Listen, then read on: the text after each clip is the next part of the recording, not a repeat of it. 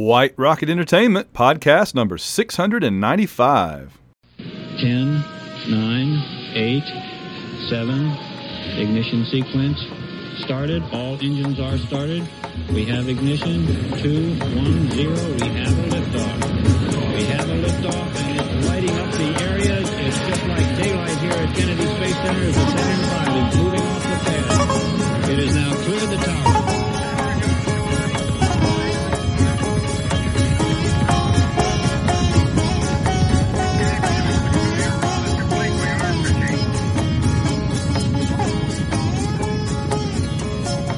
Hello again, and welcome to the White Rocket Podcast, brought to you by all of our great supporters via Patreon.com.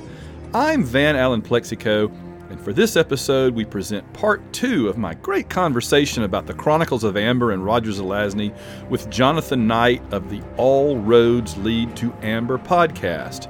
If you go back and check our previous episode, you will see the first half of our conversation where we left off in the middle talking about the various princes and princesses.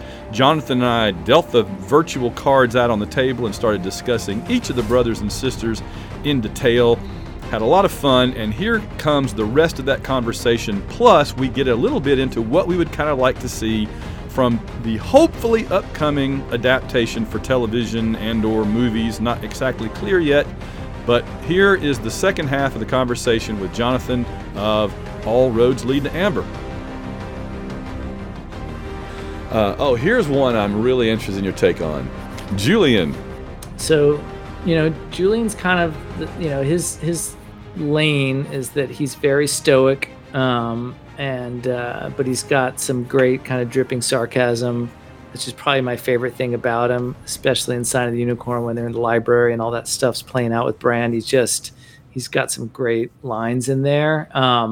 But he also changes. But what's interesting about him, I mean, of course, the armor, and he's on the giant horse, and with the wolf hounds, and Arden is like where his soldiers are, and so he's kind of associated with the Forest of Arden. So that's all kind of awesome from just like a movie poster perspective. Yes. He's visually awesome. So I grant that to, and that's for me the baseline. Like they're all have something kind of awesome about them, from that perspective. But what I like uniquely about him is, he appears to change, right? Corwin hates him and he hates Corwin, but they have this incredible scene in the Hand of Oberon in the Forest of Arden where they start to work together, and Corwin says, you've changed, and Julian's kind of like, well, or maybe you never knew me, and you get this sense of like, actually, maybe Julian was, again, a bit like Eric. It's more Corwin's problem than it is Julian's problem, and I kind of like that about him. But yeah, you think of the horse, you think of the wolfhounds, you think of the bird, the hunting bird, and that's all great stuff. He's a very proud guy. He knows he's kind of far down the pecking order of the brothers, but yet he really is proud. He has his things, and he just doesn't like being fooled with, doesn't like being messed with. He's one of the more unique ones to me, and I agree. You hate him at first because Corwin hates him, but then as you learn more about him, you think he's an interesting guy. He'd be interesting to have a conversation with. Yeah, very interesting. Gerard. Yeah, I mean, a little one-dimensional. He plays, an important role. He's cool because he's got legendary strength. He's a little bit like Benedict, who's a legendary swordsman, the greatest swordsman who ever lived, etc. And then when Corwin fights him, like you say, you're kind of like, oh, wow. Gerard, same thing, legendary strength, and then they find themselves in a fist fight in Sign of the Unicorn, and so that's a nice setup, and in that case, Corwin gets the crap beat out of him. And Gerard is stronger than him, but it sort of requires that, he put his sword aside, right?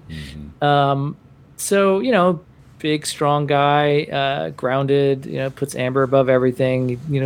He's a little bit too easily kind of like fooled, right? So Brand ends up basically convincing Gerard, that Brand's a good guy, and and then when Bran gets assassination attempt by Cain, and they all trump out, and Gerard blames Corwin for trying to kill Bran. Corwin's like, hey man, it was my idea to bring him back. Now I'm getting blamed for it. So he's easily duped, I guess I would say, Gerard. But he kind of knows that though, and so he's careful. You know what I mean? It's like he knows he's easily duped.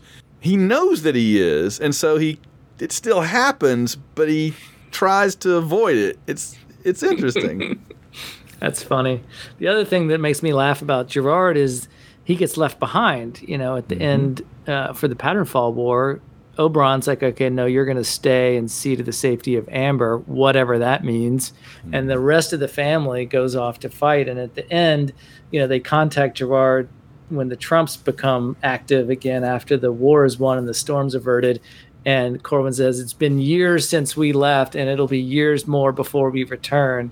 Somebody's got to tell that story, right? Yeah. What's Gerard doing for 8 years as by the himself regent? and Amber? Yes, he's he's like Denethor in Lord of the Rings. He's running the castle by himself while everybody's gone. Yeah, that's interesting. I think he's a good choice. I was going to say I think he would not be a bad king. He'd need a good advisor, but he would make, I think, he wouldn't make bad decisions. He might make uninformed or short-sighted decisions, but I think everything he would do would be for the good of Amber and not for himself. He's like one of the few that you could say that, certainly. He's like kind of the Tim Cook after Corwin would be like Steve Jobs, and Gerard's kind of the Tim Cook. He's sort of like a COO type, right? I like that. He'd be a very, very competent COO of Amber. I'll take that because Tim Cook is a proud Auburn guy like me, so I'll take a Tim Cook there. That's good. That's really good. All right, here's one certainly controversial. Cain.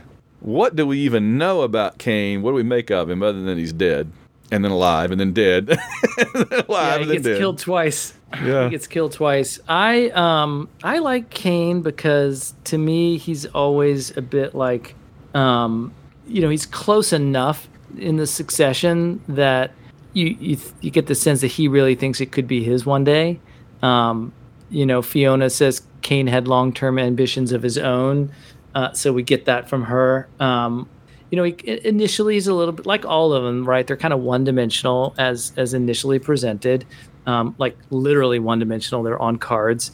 And then when we first meet them, they're kind of one-dimensional. Cain comes across as he's the double crosser, right? Like he's just the ultimate, he double crosses everybody. And so he can't be trusted. He's also associated with the sea, and I think that comes from Cain Mutiny and then Cain, with the boats. And that's where I think the name comes from, but it can't be, good. Yeah, I can't be sure.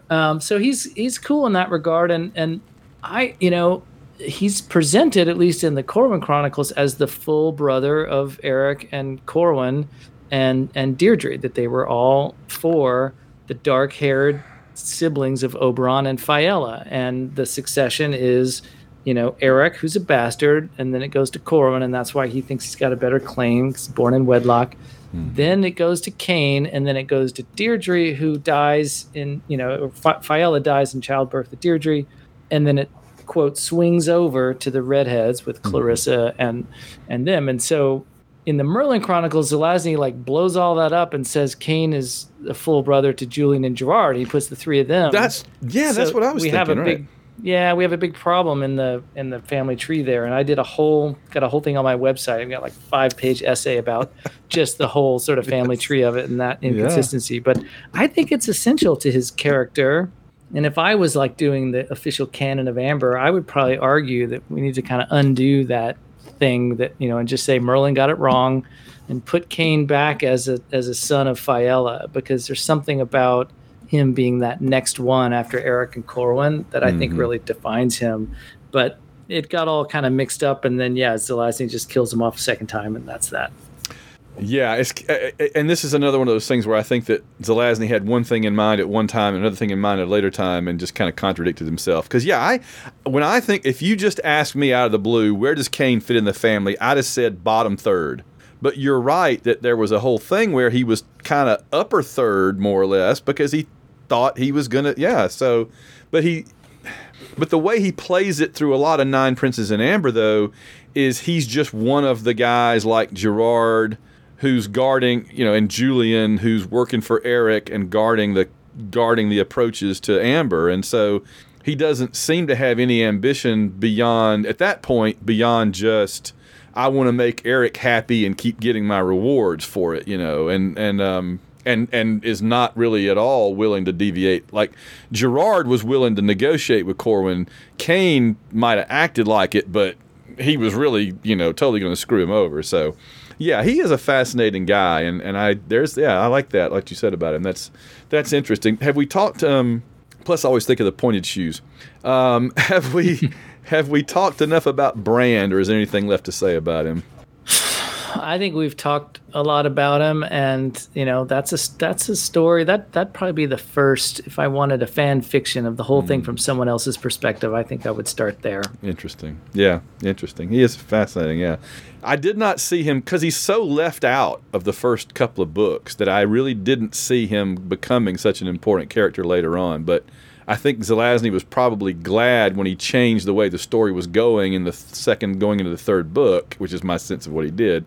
I think he was probably glad to have an unused card to play, if you'll pardon the expression. I think that was my sense is that was pretty deliberate. And the first one is Benedict, right? And he kind of does it in all 5 books. So he's in Nine Princes and Amber, he kind of deals the family out a few times. And in retrospect, it's pretty obvious because nobody knows where Brand is. He keeps saying, well, what about this person? What about this person? And everybody finally goes, well, Benedict would think he's dead.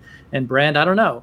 And then he asks somebody else, and they all go like, well, this is what's going on. And Benedict, we're not sure. Maybe he's dead. And Brand, we haven't seen him. And so after a while, I think back, like, was I that thick that I didn't kind of go like, maybe Brand is important? But it's true. He was saving him. But at first he was saving Benedict. And that's such an amazing moment in Guns of Avalon when, the tent, and he pulls back the flap of the tent, and he describes the guy with the stump and the jaw and the hair. And you're like flipping back to Nine Princes going like, who is that? And that's Benedict. So he saved that. And that kind of like frames that second book. The comeback of Brand frames the third book. The comeback of Oberon really frames the fourth book. And then in the fifth book, it's a little bit of just Corwin's journey, and there's a little bit of like Merlin and Martin, like are the newcomers. But yeah, I think he's quite sophisticated, and if he planned anything out, it might have been like you say, I'm going to stick that card in my back pocket with Brand and with Benedict. Yeah, having an unused piece that he could put out on the board, I think was a very handy thing, it seemed like to me. All right, we're getting close to the last of them. Random. Yeah, Random's cool, right? Like, we all like Random. I think he serves this, interesting. Well, first of all, in retrospect, through today's lens, I mean, he's a real dick. Like, he's misogynistic. Like, he's very self-centered, and I think what's cool about him is that he almost, from like a literary device perspective, he serves to make Corwin look a little better, because Corwin's not that much better. Like, he's also misogynistic. He's kind of a jerk. He was a tyrant when he ran Avalon. That's right. He hates all of his siblings, and it turns out like probably not for all that great reasons, other than he's just like really full of himself and overly ambitious. And so he's kind of a jerk, and he goes on an incredible redemption story, and that's the story of the Chronicles of Amber, right? But Random in some ways serves as this kind of like, oh, even worse. Right. And yet Random's arc is even bigger than Corwin's. He starts off even worse, and he ends up as the king. Yeah. So it's kind of cool, and I think it brackets Corwin's journey a little bit, like a little bit more of an extreme version of what Corwin goes through. I'm going to posit this, and you tell me what you think. I think that Random is one of the best things about the Merlin books, because we get to see how he's doing in that job, and we find out he's doing pretty darn well. So, like, all of his appearances, and he's in a lot of the Merlin books, are kind of like a confirmation that the unicorn was right in the Courts of Chaos to pick him. I agree with that. No, he's a solid king. We get a look under the hood in the Merlin Chronicles at the administrative aspect of the job, the political aspect of the job. I think in the Corwin Chronicles, the King of Amber, the job is a little bit simplified through the lens of war, like the job of a King of Amber is to fend off people attacking you, and then to ultimately be attacked by, a dark enemy that you then have to field an army and take the battle to their, and that's that's the stuff that they needed Oberon to come back and do, right? Like save Amber. But then Random as king, he shows you this different side of the job, I like it, and in some ways I find it a little diminishing as well.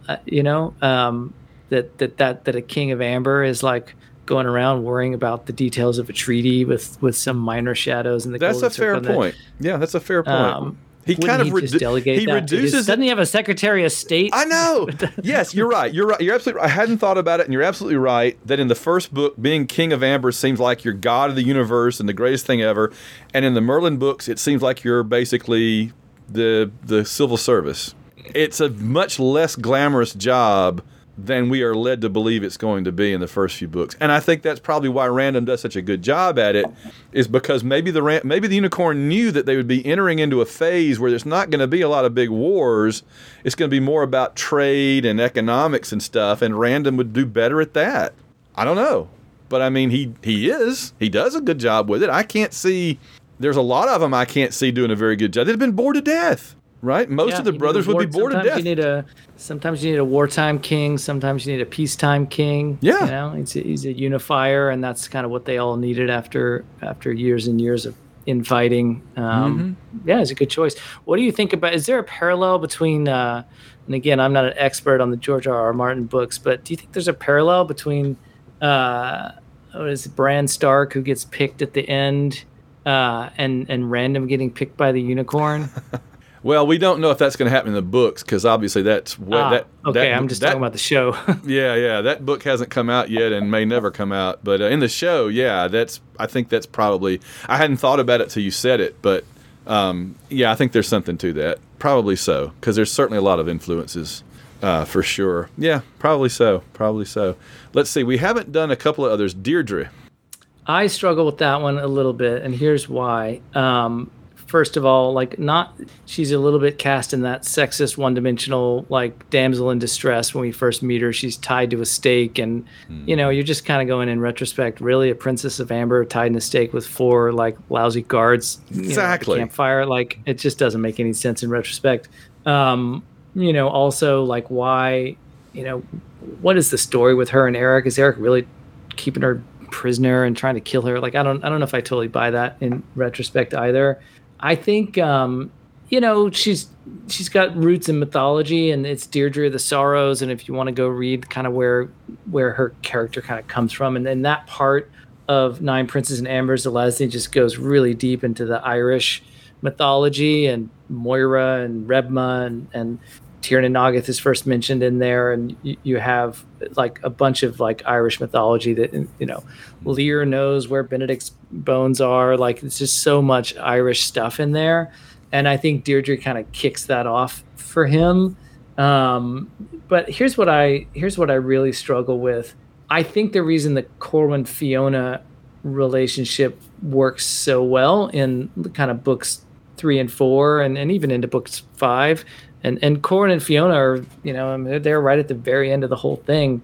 She balances Corwin, like Fiona does. She, what's the word I'm looking for? She provides stuff he doesn't have, and she does stuff that he doesn't have. But I think with Deirdre, they're just so alike. Yeah. That as a literary device, we don't really want to see scenes with them together. And you know what? We don't even get any of them, because what would their conflict be? What would their, so I think that's and Corwin tells us he loves her more than life itself. He loves her more than, and when she dies, he wants to kill himself, but there's no evidence of that throughout the stories. And when he comes back after 4 years of being, blinded, imprisoned, and fighting the wars and everything, and he's back on top, and he didn't want to go have lunch with Deirdre, and he's supposed to be madly in love with her, and is his favorite person of all time. So I think it's just I struggle with that one a little. I think that she allows Corwin to be in love with himself. It's his own narcissism embodied in a character. Because he tells us how great she is. He tells us that we should love her, but we never are shown why we should. And in fact, we're shown some reasons why we shouldn't. And what you say there makes me think, if Zelazny could have written like a side book with other characters, like you talked about a Bran book or whatever, I would love a Deirdre book where we find out that she engineered all that. She had herself tied up so that he and Random could rescue her because she was running some secret scheme through Amber, and she was actually more on top of things and not just a victim, but she played the victim because she knew that's how Corwin would be sympathetic to her and help her in her plan. And then it got messed up because he didn't have his memories. And that would work, right? Because she's very surprised when he says he doesn't know who he is and who she is and all that. And it's kind of like, she's like, oh, well, this throws everything into a new light, right? Because if he had been himself and been the older, more selfish, scheming Corwin, that might have fit into her secret plans. You see what I mean? I'm just kind of making stuff up, but I just think it fits her character there. Is maybe there's some more depth that could have been exploited, and maybe she was taking advantage of, maybe she thought she was taking advantage of a Corwin that no longer existed. Just my thought. Yeah, I love that. I think that would be a cool way to go. Yeah. And then she ends up just kind of hanging out in Rebma with Luella after that. But I think there's something about Deirdre and Eric that's unsaid, unexplored, and that would probably tie into your idea there that she's got some scheme, or maybe she thinks she could be queen, or maybe like she's got something on Eric, and then like suddenly Corwin without memory just kind of throws it all up in the air. Yeah, it would fit. Well, let's see, the last two of the main ones. Eric, we talked about him a little bit. I think he's the hero of his own story. This is just not his story is the problem. I think if you were going to do a show, to me, who you would cast as Eric would be really important, because you need him to be the villain in the early, part of the journey of Corwin. You do need him to be the villain. Like you can't, and you can't play him as like actually a good guy that Corwin just like doesn't like. Otherwise, I think a viewer would get really confused. But I think if there's an actor that could do that in a way that leaves it open, that he could both be a villain, but ultimately we kind of find out actually no, he's pretty much a good guy who maybe got a little bit power hungry, and so you'd need someone that could deliver some of the lines that Eric delivers, and yet leave open that he's actually a mature older brother doing the right thing. So I would love to be a fly on the wall as they try to figure out who to cast for that, because I think if you go and make him just like an over the top, like stereotypical mad prince evil villain, it doesn't work. It'll work for a little while and then it all of a sudden falls apart. Because it has to be somebody that could be the hero of his own show, but just because he's not in his own show he doesn't get to do that. That's right. No, that's good. You have any thoughts on Corwin that we haven't explored already? We're kind of down to our main man here. I mean, I think the thing about Corwin is the journey of redemption, which I've said, and I think it's also his, he's action man. He just is always a man with a plan. The one thing we haven't said that I might mention is that a lot of times he's got a bad plan. Like he doesn't always have the best plan, and he's one of those guys that like wants to be the hero sometimes when maybe he's a little out of his element, and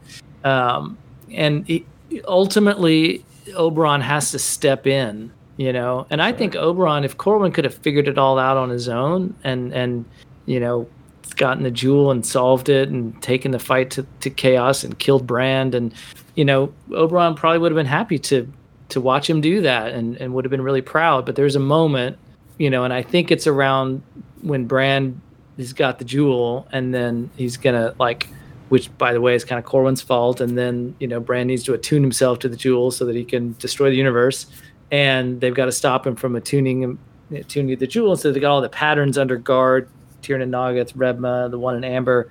And Corwin's big idea is that he's going to wait for the moon to come up and walk up the steps to Tyrion Nagath, which is going to take like an hour.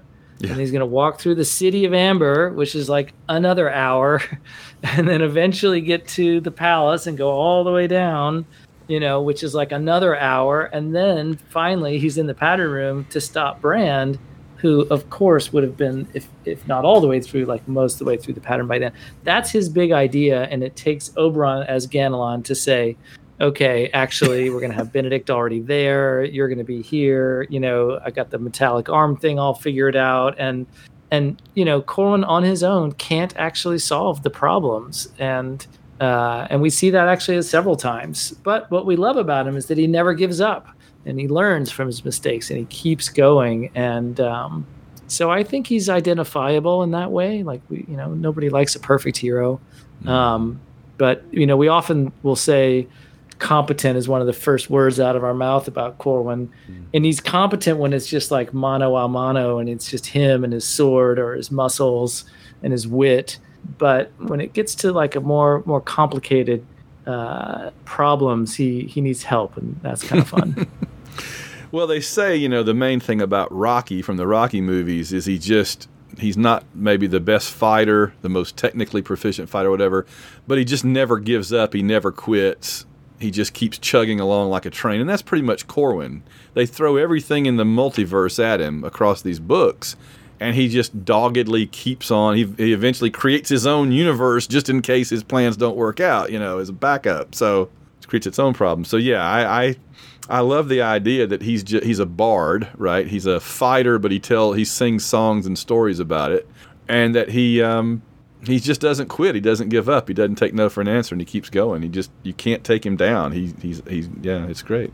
I was going to ask you one more, Merlin, because I'm really curious what your thoughts are about him, given our ambivalence about his story.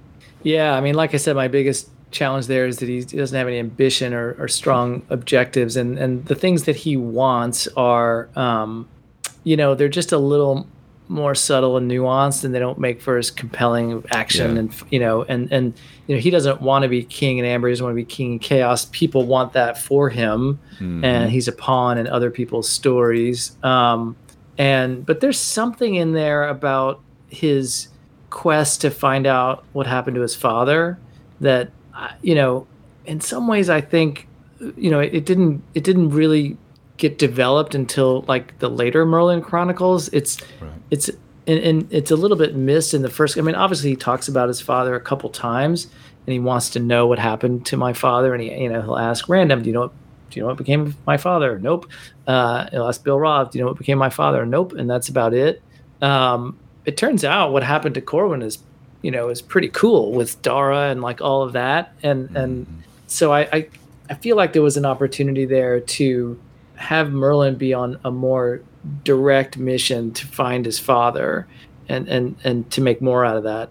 There's something about Ghost Wheel. He develops this machine, that's very proactive on his part, but it just like gets a little lost, in all the stuff that's going on. The Merlin Chronicles are quite complicated, right? Yes. You've got loot all over and the place, stuff. just sprawled all over the place. Yeah, it's not focused. So yeah, it's unfocused, and I think he could have been more focused. I think what's nice, to say some positive things, is that he's well differentiated from Corwin. I just did a little bit on my website about drinking in Amber, and Corwin drinks wine and booze and to excess, and Merlin drinks beer, and he'll turn down drinks a lot. And it's in these, there's some fun little ways in which Zelazny is really setting him up as the next generation and kind of his own man. Like he's more anti-authoritarian, right? Like he's anti-establishment, and whereas Corwin kind of represents the ultimate establishment, the hierarchy, male hierarchy, succession. And so I think there's some really strong and fun differences between them, that he could have fallen into the trap of like, oh, he's too much like Corwin. He definitely didn't do that. So I think there's positive there too. I've got to ask you this. When you were reading the Merlin books as they came out, like me, were you waiting and waiting and waiting and waiting for Corwin to ever show up? Totally, yeah. And where is he? And I was a little disappointed in the end. He finally shows up, but he's kind of a pattern ghost, and then that dilutes things a little bit, and then he finally finds a real one. I think you're right, and in retrospect, it was underdeveloped, the search for Corwin. I thought, even before reading Trumps of Doom, I thought he was going to go into Corwin's universe. Yes. With the second series. That was so obvious. Yes. And all that the other universe really did was just create a problem with the pattern in the Logris, really, right? It just made the pattern too strong and kind of caused the pattern Logris conflict. But we never really see any of that other than they just appear occasionally and throw lightning at each other or whatever. And you're like, oh my gosh, the pattern in the Logris. And then they go away and you're like, okay. It's like, well, that's not quite the same thing as having an adventure, with them or going there and doing stuff and all. Yeah. So, here's a fun question I have for you. I got a handful more. I won't try to take up all night with you, but this has been a blast so far, and I hate for it to end. If you were an Amberite, what would your colors be? Oh, that's a great one. I think I would be in the. That's a great one. Well, that's a great one. If you'd ask my wife, I think she'd say blue. I think something in kind of the orange space would be me. I would definitely be burnt orange and navy blue, obviously, because my wardrobe is already all burnt orange and navy blue as a big Auburn guy. Yeah. But so that's the combination of what my wife would want and what I would want. There you go. All right. Well, we're maybe we have the same mother from Oberon. Maybe that would be it. So you've just looked at all 5 of the books. Which one is your favorite, and which one is your least favorite, and why? Nine Princes is my favorite. It was back then. It still is today. And having gone through it line by line, it still is. For like all the reasons we've mentioned, just sort of the way in the opening chapters, the way into all of it, and the incredible like swiftness with which he like mounts an army and joins forces with Blaze and marches up Colvir and then gets, and that all that battle stuff is incredible, and the boats and burning of Garneth and then just the coronation scene and the blinding and then all the stuff in the jail cell. So much. And then the escape, the inevitable escape, and how's he going to do it? His eyes grow back and you're like, oh my God. And then, Dworkin, and it's, and then the Lighthouse of Cabra, and then it's like I'll be back, and it's long before Arnold Schwarzenegger and the Terminator. Corwin says I'll be back. It's so great. So there's just no beating that. I think least favorite is always tough. I would have probably said Courts of Chaos a couple of decades ago. It's hard to pick a least favorite now. I think it would be a tie between Guns of Avalon and Hand of Oberon for least. I mean, for me, it's Nine Princes and then Sign of the Unicorn. I think, Guns of Avalon is, for me, maybe I'd put that at the bottom. It's so hard, though, because there's so much amazing stuff in there, but it's a little darker, and he gets off the beaten path a bit. I want him to get revenge. I want him to kind of, and of course it makes sense that he has to go on this side quest, but the side quest, I think, goes on a little too long before he gets back onto the main quest. And it's also dark. There's not as much, hope in that book. Not as much kind of like, can't hear, this. The soundtrack to Guns of Avalon would be dark, and the soundtracks to some of the other books would be, more heroic. So yeah, that's my take. And like I said, like you, I think as I've gotten older and read more, the Courts of Chaos, rises up and gets more credit than I initially gave it. Yeah, I agree. If only for the last couple of chapters, the Courts of Chaos. But I just love the whole journey. I love all the weird things that he encounters with Star as they travel through the various realms of shadow. I love all that. I love Corwin off on his own on a horse encountering weird stuff. The dwarves that try to eat them and everything. It's awesome. But I love that chapter so much. I've read it so many times. My theory is if Nine Princes in Amber were written today, it would be 800 pages long just by itself, all the stuff that happens in it, right? It's like you said, it's almost a synopsis of a much longer book. So fast-paced.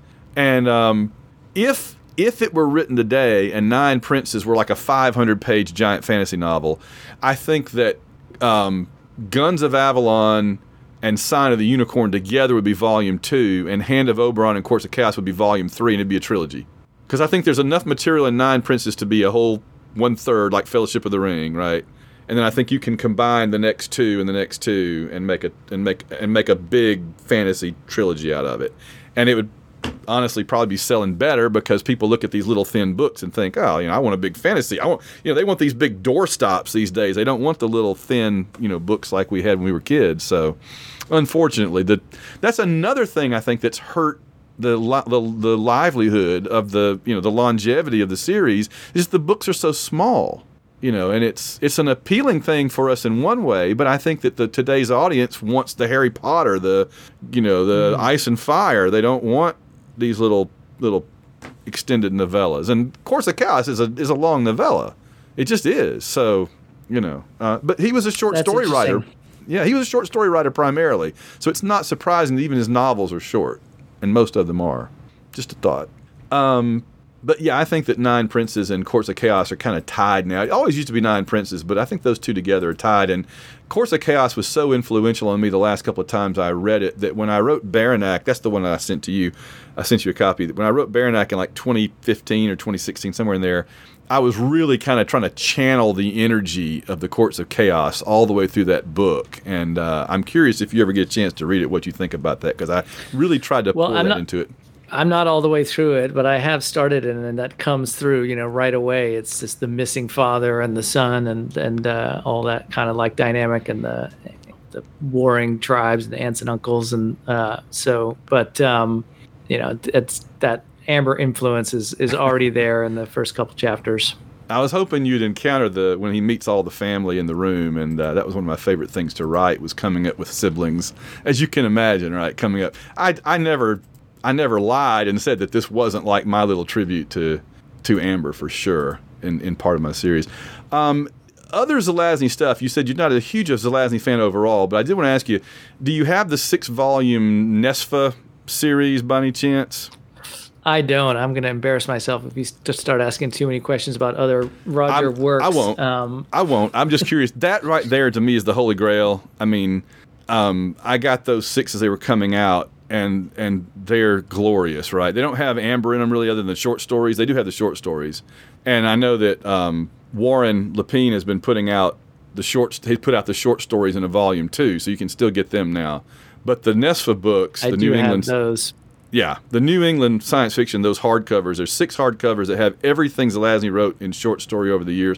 The fact that they were able to get all those things and get them all in one series together is mind-boggling. And I guess Chris Kovacs wrote like a biography that runs through them.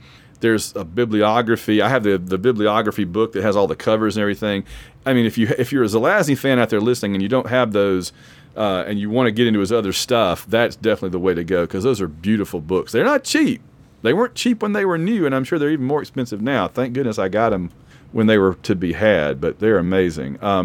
I agree on the Kovacs book. I mean, when I was doing the podcast, I was drawing upon the Kovacs book quite a bit. And, in retrospect, I wish I had gone deeper on some of those other, reference materials. There's actually quite a bit out there. And like you say, Warren, I just got his book, Eimer's Laz, which is like 1,000 pages. And I got to get that.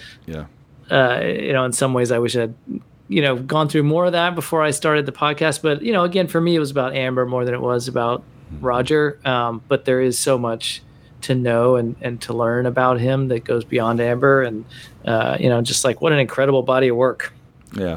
Yeah, there's his other stuff I've never gotten into quite as much. I mean, I love his writing, but like the Dilvish stories don't do it quite as much for me. They don't pull me in and hold me like the Amber books do. The Hangman series doesn't quite grab me the way that the Amber did. They're all good, and I mean, he's such an incredible writer, but none of them has that magnetism to me that the Amber stuff does, and that's just how it's going to be. All right, our last topic, and I will let you go about your life, sir, but I sure have enjoyed this, and I sure appreciate you coming on, but we've got to talk about the idea of a TV series and or movie, whatever, and I just want to know, just run with it. My first, I'm going to tell you a couple of questions, you can kind of go with it. One is, why haven't we seen anything before? Because this seems ready-made. Now, all right, we can agree that there are things about it that every year gets more problematic, right? If you'd made this back in the 70s, nobody would have thought anything. Now we're to the point where people are going to be like, oh, I don't know about that. How you do the women, how you do the, whatever. So why is it, though, that they haven't ever done anything before? Because they've done everything else now except this. It just drives me crazy. Everything that's ever been in fantasy and science fiction has a movie or TV show except Amber. It's like the only thing left, it seems like. And what would need to be changed to do it right now? I think I mean, I think there's a couple problems that just probably make it hard for writers right out of the gate tackling the material. First, it's a first person story told by, the quote unreliable narrator. And when you're reading it, it's like we talked about, like how do you play Eric when Corwin's first impression of him is different than he actually turned out to be. Like, how do you play some of these scenes when it turns out Corwin's memory of it is different than, and I think that's like hard but not undoable. We have all these murder mysteries now, like it's a very popular genre, and I think in a lot of ways, the first few books of the Corwin Chronicles are kind of a murder mystery. Certainly Sign of the Unicorn is a murder mystery, and we get a little bit of like, it's who shot out Corwin's tires, right? Like that's the overarching dramatic question of the first 5 books. And, we get different versions of that as you go along. And it's a little bit like those movies that as they start to wrap up, or like a heist movie where you kind of thought it all went one way and then they quickly show you what really happened. And you're like, oh, the guy was on the computer the whole time, or like, oh, he had the thing in his pocket and we never knew about that. So there's got to be, and I'm not a writer, screenwriter, or anything like that, but there's got to be some, those types of mechanics to draw upon to kind of pull off this unreliable first person narrator thing. But I think that's probably hard. And the second thing that I think is hard is is the internal monologues, right? Like a lot of the greatness of what we love about Amber is just sort of told through these internal monologues. And how do you, while there's incredible dialogue and there's amazing action sequences, a lot of the core of what we love about it is stuff that he just tells us himself as the reader. So, and that's a little bit tied to the first person problem. I think, those are issues. It's dated, but that to me is easy. There's two aspects of being dated. One is that it's literally set in, 1970 or whatever when it kicks off, and do you quote update it, right? And then there's the second issue of just kind of gender norms and just the way that like the women aren't portrayed. But that's like make Random into a female character, like make Deirdre badass and like multidimensional, like get to Dara sooner. I mean, I think he redeems himself as a writer as he moves through. And Fiona and Dara are pretty interesting by the end of it, right? So I wouldn't be too worried about that. I think that where you said it is like, I think a little bit to do with time differential, if you want to go there, right? Like time moves faster on Earth. So if you start in the 70s and then Corwin goes off and does his stuff and then he goes back and, 10 years have gone by, 15 years have gone by, and now it's the 80s, now it's the 90s. You could kind of have fun with that. That's a great idea. That's a great idea. If you were deliberate about it, right? And you're just like, oh, Bill Roth's 10 years older now, and they're trying to kind of make something out of that. But otherwise, like it's kind of, I think it'd be kind of cool to start. I always wanted the movie to start like in the car, and it's like an 8-track cassette in some old like Ford, and he's like driving through a rainy forest. He's, because he's escaped from the hospital, from Porter Hospital, not Greenwood, and then all of a sudden, bang, bang, the shots fire, and the tires blow out, and the car screeches and crashes into the lake, and and then he just kind of wakes up in the hospital. But I think you could kind of set the period, with the car, the radio, maybe the news is on or something. And yes, Stranger Things has done an amazing job with sort of taking the time period and kind of making it a character. The way the 80s just became, and Kate Bush is number one pop, at the top of the charts again. And so I think you could kind of do something like that with Amber in the 70s if you wanted to. Don't have to. But I like to think that these are just really hard problems that are going to require really good writers, really convicted producers, people who just really love the material and want to be true to it, but also recognize there are problems that need to be solved and not give up on it. And maybe it's just really hard to get top talent to really focus on these things, for extended period of time, develop a real canon. I don't know if you've got to get the family to buy in. I don't have any idea what those dynamics are like. Right. But those are kind of the things. There's some plot hole things like too that you would have to work out that we tolerate as but viewers of a show aren't going to tolerate. So yeah, I think it's hard work, but I really hope it's work that someone finds worth doing. How do you feel about Stephen Colbert being involved? I mean, amazing. He's clearly, a genuine fan of sci-fi fantasy. Like he's wears it on his sleeve. He talks like love for Lord of the Rings is like, well known. And I think he's like probably a genuine fan. And he just brings star power to it, right? So it can only be good because, again, it's not really my business. I'm in the video game business, but it's all about talent. It's all about getting the best writers and the best producers and the best concept artists. And, the best in the business are in demand, and they're in demand on other projects. And so, that's going to be their trick, is raising enough money to get access to really good writers, producers, artists, musicians, everything. And so a guy like Colbert can be like, ooh, well, if he's sponsoring this, maybe I should take another look.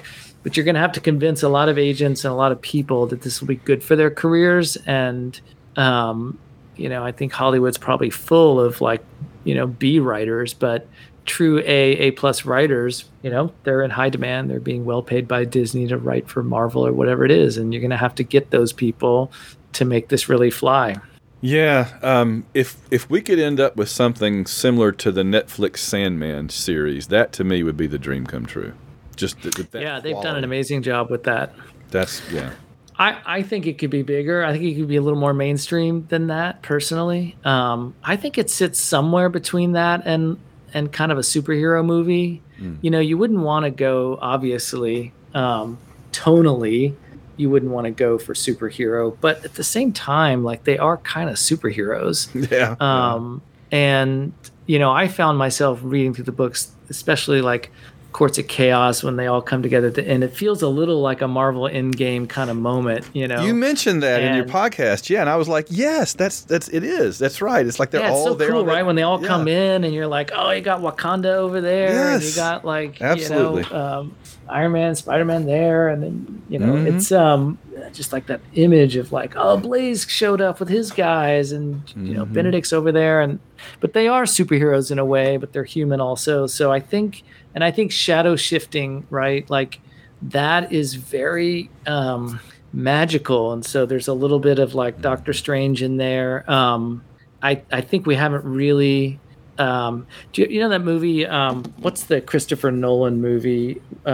Inception. Mm-hmm. To me, that was kind of one of the closest things to shadow shifting that I've seen in a movie. Yeah. And like it's a little bit more maybe sci-fi than this would be, but you've got to figure out how to do that in a way it's going to be expensive. But I think it's a little more. Yeah, I think it's a little more superhero, than it is like. Sort of a gritty. I worry that there's a default to Game of Thrones, like, oh, it's just like Game of Thrones, siblings fighting over a vacant throne, and George R.R. Martin was influenced by Amber, and so that's what it is. And I just, in my mind's eye, it's not Amber is not like a castle and sort of a medieval thing, and it's not a Winterfell or even a King's Landing. That's just, to me, that's too realistic. This world is.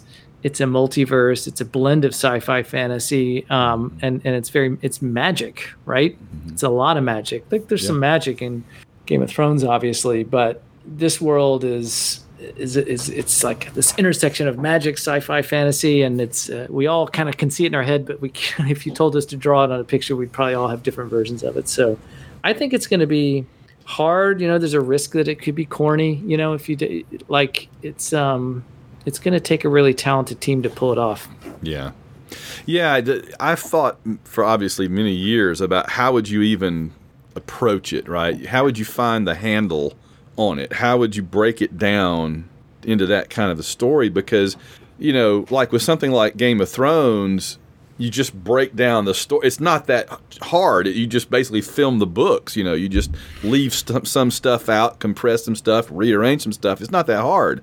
But with Amber, you have to restructure it. You have to literally restructure the entire story from a first-person short set of novels into probably a more third person, probably, right? There's not, how else would you do it? It's just, it's going to take a lot more reconception, if that's a word, a lot more restructuring up front. There's a lot more work up front, I would say, that has to be done. And here's the thing I worry about, too, is what happened to John Carter. Do you know that John Carter came out on the 100th anniversary of when it was written? It took 100 years to get it into live action. Wow. And by the time the movie came out, everything it had ever influenced in science fiction, which was like 90% of science fiction, had already come out, and people looked at John Carter and said, I've seen all this a million times. And I don't want Amber to come out and people to go, I've seen all that a million times. Because I don't want to have to... In 2012, I had to spend too much time telling people, no, this came first. When Fellowship of the Ring came out, I had to tell people, no, Gandalf came out before Dumbledore.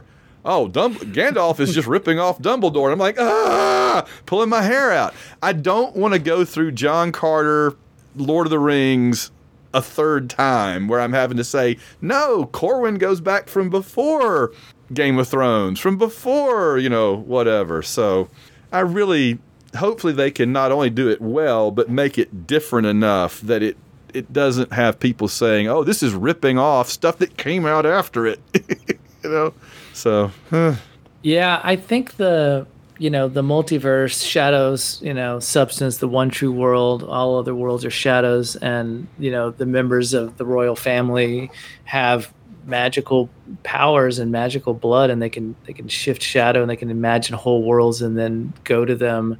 And they're not even sure if they're creating those worlds in their minds, if those That's worlds right. are there, and they've just found a way to get there. There's like a philosophy to all of it. And there's ultimately this bigger power, the bigger struggle between order and chaos that's playing out, kind of at a more sort of godlike plane of existence. And I think like that definitely separates it from Game of Thrones and, a lot of these other things. So I think you've got the warring siblings fighting for a vacant throne, which will feel to people like, oh, they just stole that, and we'll all go, no, George R.R. Martin, got it from him. But I think if they can mix in, the multiverse from what is typically kind of superhero movies now with that, and then still capture like the sense of humor and the character of Corwin. And he becomes a great hero everybody falls in love with. Like the intersection of those things, I think, would be unique. Yeah, I like to think so. And like you say, and then the characters change over time, and you don't always get that. We get that with like some. You get that with like Jaime Lannister or whatever. Who I think Jaime Lannister, and again, I'm only a show fan, so like don't throw me too much under the bus for that. But like I've always felt like Jaime Lannister was an Amber character, maybe more than any of them.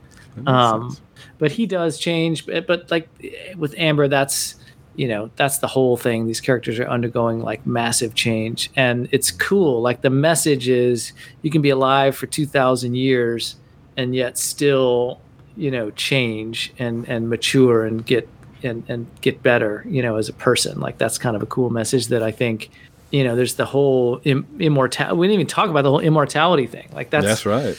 That's a whole segment. And I think that's unique. We do see that, right, in some other areas, but bringing that into the kind of Game of Thrones formula with the multiverse, although their rules need to be worked out, right? Like who gets to live forever and why, I always thought like, it's just Oberon and his children, that are the immortals, and then everybody else are mortals. But how would that work? Those people in Amber, like the guy that empties the ashtrays in the library in the first book, he's been around. Corwin's like, oh, I've known him for 500 years. Yeah, exactly. He's just like, he just works there. Or Lord Rain, like, why does he get to live forever? He's not royal blood.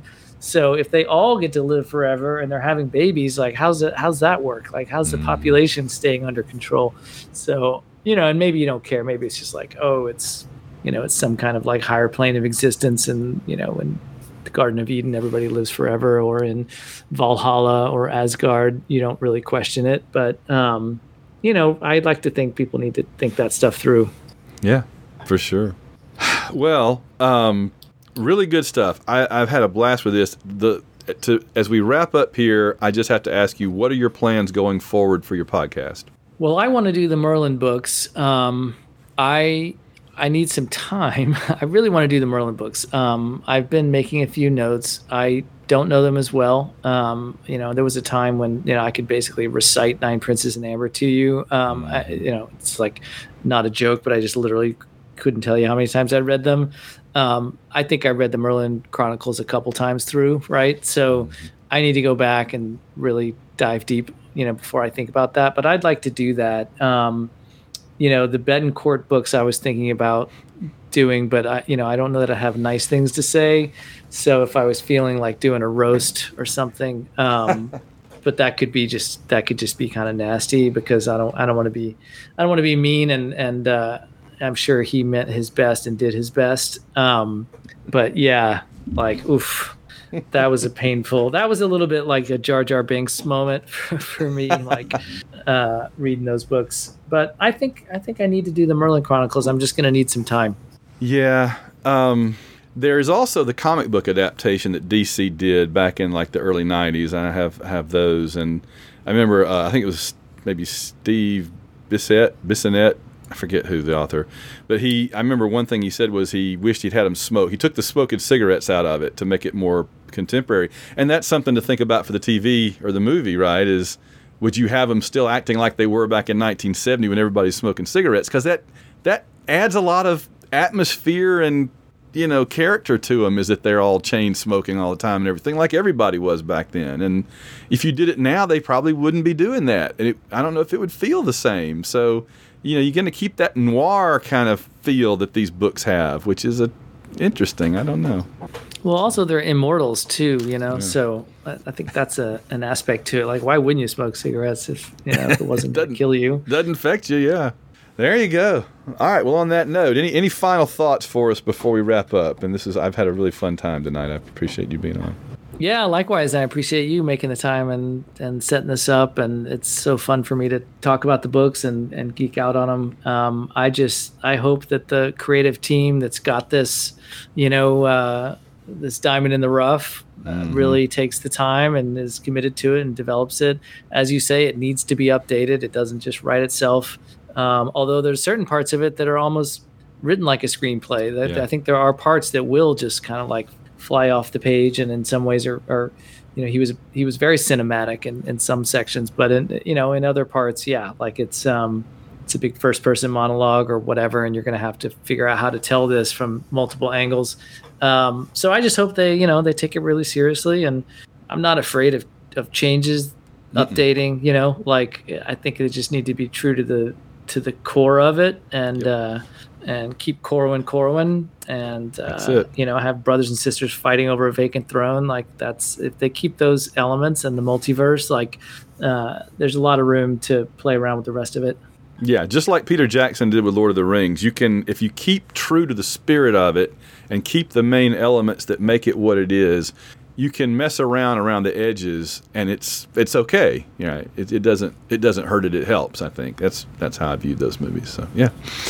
All right. Well, Jonathan, I'm looking forward to checking out your continuing episodes on your podcast when you're able to get back to it. I've really enjoyed them so far. How can people find your show? All roads lead to Amber on Spotify, Apple Podcasts, Google Podcasts, and a few others, but just search for All Roads Lead to Amber. And my website's a little trickier. It's jkisherenow.com/Amber. There we go. All right. Enjoyed it. I hope to talk to you again soon, and it's been a blast, and I wish you a good evening. Likewise. Thanks, Van Allen. Goodbye and hello as always. That's right. Cheers. Listen, Tranquility Base here. The Eagle has landed.